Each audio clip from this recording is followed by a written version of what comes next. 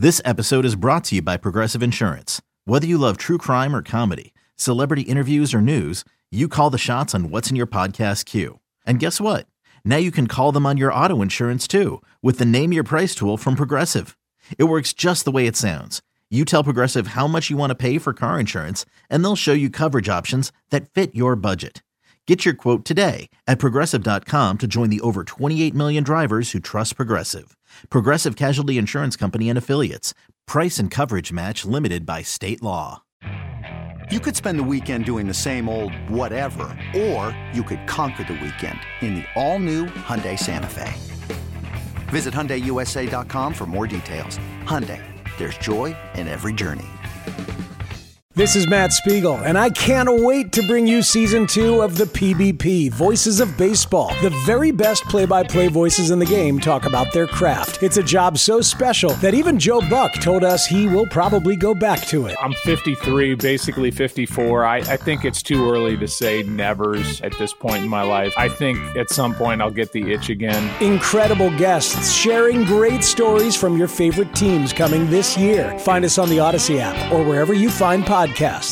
Before we get into the numbers game and our predictions, let's talk about some of the availability and injury situations this week on both sides of the ball for the Bears. Let's start with the offense. Stay there because Justin Fields, DJ Moore, those are the headlines. Cole Kmet had a hamstring injury. I don't think that will affect him too much. Tevin Jenkins looks like he's ready to take on a bigger role at left guard. What does the offensive backfield look like? Roschon Johnson's status, and obviously Khalil Herbert's out, so D'Onta Foreman will be getting an extended role. What do you expect from this offense given the injury situation? Yeah, for those in need of a streaming running back in fantasy, D'Onta Foreman might be a guy to look at this week because, as you mentioned, Khalil Herbert's going to be out for a little while.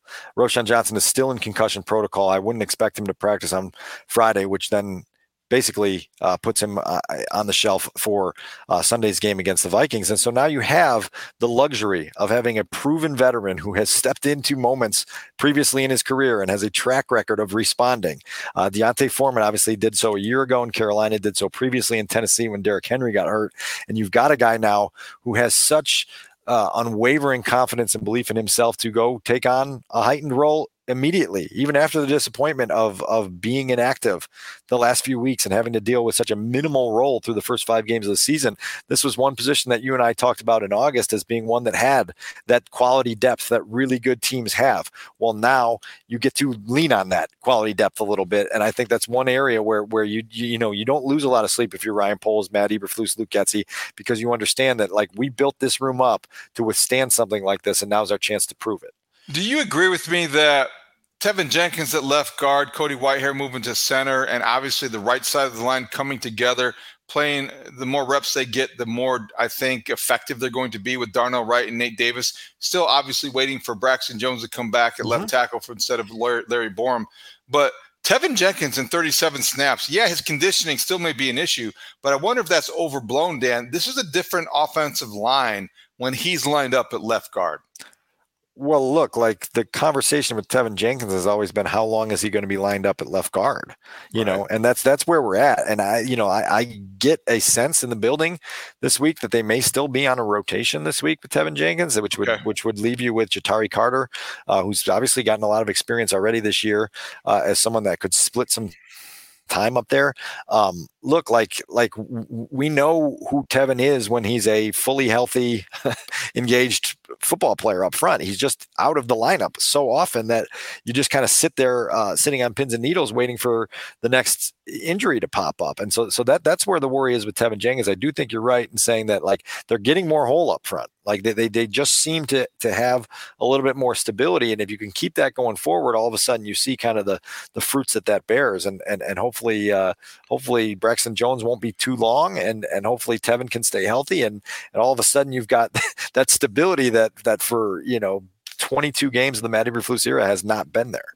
Let's go back to the defense in the secondary, getting healthier. Jalen Johnson with the hamstring coming back on the practice field. Kyler Gordon certainly been out on injured reserve since breaking the hand, had the hand injury in the opener. He's going to be back.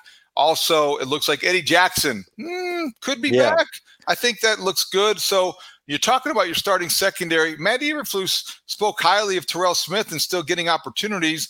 You've got Tyreek Stevenson. Hey, lest anybody forget, Greg Stroman had 2 sacks and a pick on Thursday Night Football against the Commanders. This is a secondary that looks like it's getting healthier, and when healthy is possibly the strongest unit on this team. Hey everyone, this is Brett Boone. Would you know it? I've got a podcast going strong in our 4th year. Tune in as I sit down with my friends, some of the biggest names in sports, media, entertainment, for a lot of fun and in-depth conversations. As you know, baseball's been my life. It's been in the family for a long time, but it's a lot more than that here. It's sort of like taking a ride in a golf cart around a beautiful track. Join me every week for multiple episodes on the Brett Boone Podcast, available on the Odyssey app or wherever you get your podcasts. I think it is when it's fully healthy. I think you phrased that really well. I think my expectation is that Jalen Johnson and Kyler Gordon will play on Sunday, and you said with Eddie Jackson, and so I'm still kind of waiting to feel that one out and trust that one with my own eyes when I see it.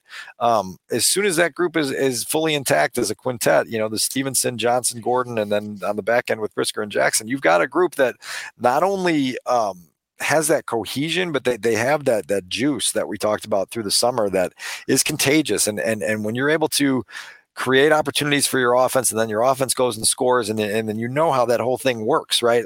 And so the quicker they can get back to closer to full strength, I think it was 27 snaps in the opener that they played with those 5 on the field at the same time, and that's it. That's all we've seen so far. And so it went wayward after Kyler Gordon was lost in that game, and it didn't stop being wayward until last Thursday. I've wondered this aloud a couple times on the Mullen and Haw show this week, Dan, and I think it continues to kind of make me wonder, getting these guys back, getting a secondary that is whole, I wonder what effect that has on Matt Eberflus's approach. He's calling defensive signals. He's going to probably do that the rest of the season. And against the Commanders, he blitzed 28% of the time, basically 1 out of every 4 snaps, which for a cover 2 conventional scheme is quite a lot for a defense that wants to get pressure from us from 4. Does the return of guys you trust more make you more aggressive or less aggressive because you trust them in zone coverage? A lot of moving parts, because you're able to send more pressure at a young quarterback like Sam Howell than you are at a guy like Kirk Cousins, who sees it well, who diagnoses it well, who detects it well, and knows where his answers are. And so you have to pick and choose your moments a lot more against a guy like Cousins than you do against a Sam Howell. But look, you can't go back to being overly conservative. You can't take for granted the idea that you're going to have to manufacture pressure for a while here until you get a front that shows it can consistently both dent the pocket and get around the edge in ways that make life for opposing quarterbacks, disruptive and unhealthy, so to speak. So we'll see what direction that goes, but I like that. This is going to be a fun test of that, because you also now have the luxury going into Sunday of not having to do all the things that you might have to otherwise do if Justin Jefferson was on the field. You know what I mean? And so there is now a certain game within the game that you can play that you would not have been able to play if you were having to devote so much extra attention to the best receiver, or at least one of the top 2 in the game right now. Justin Jefferson on injured reserve. Dalvin Cook is in New York.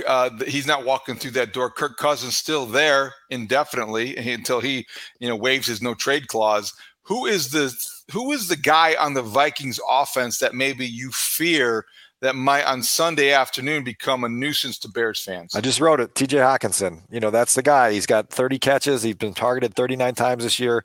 I think he's got 90 catches, David, since he came over to the Vikings in that trade last November.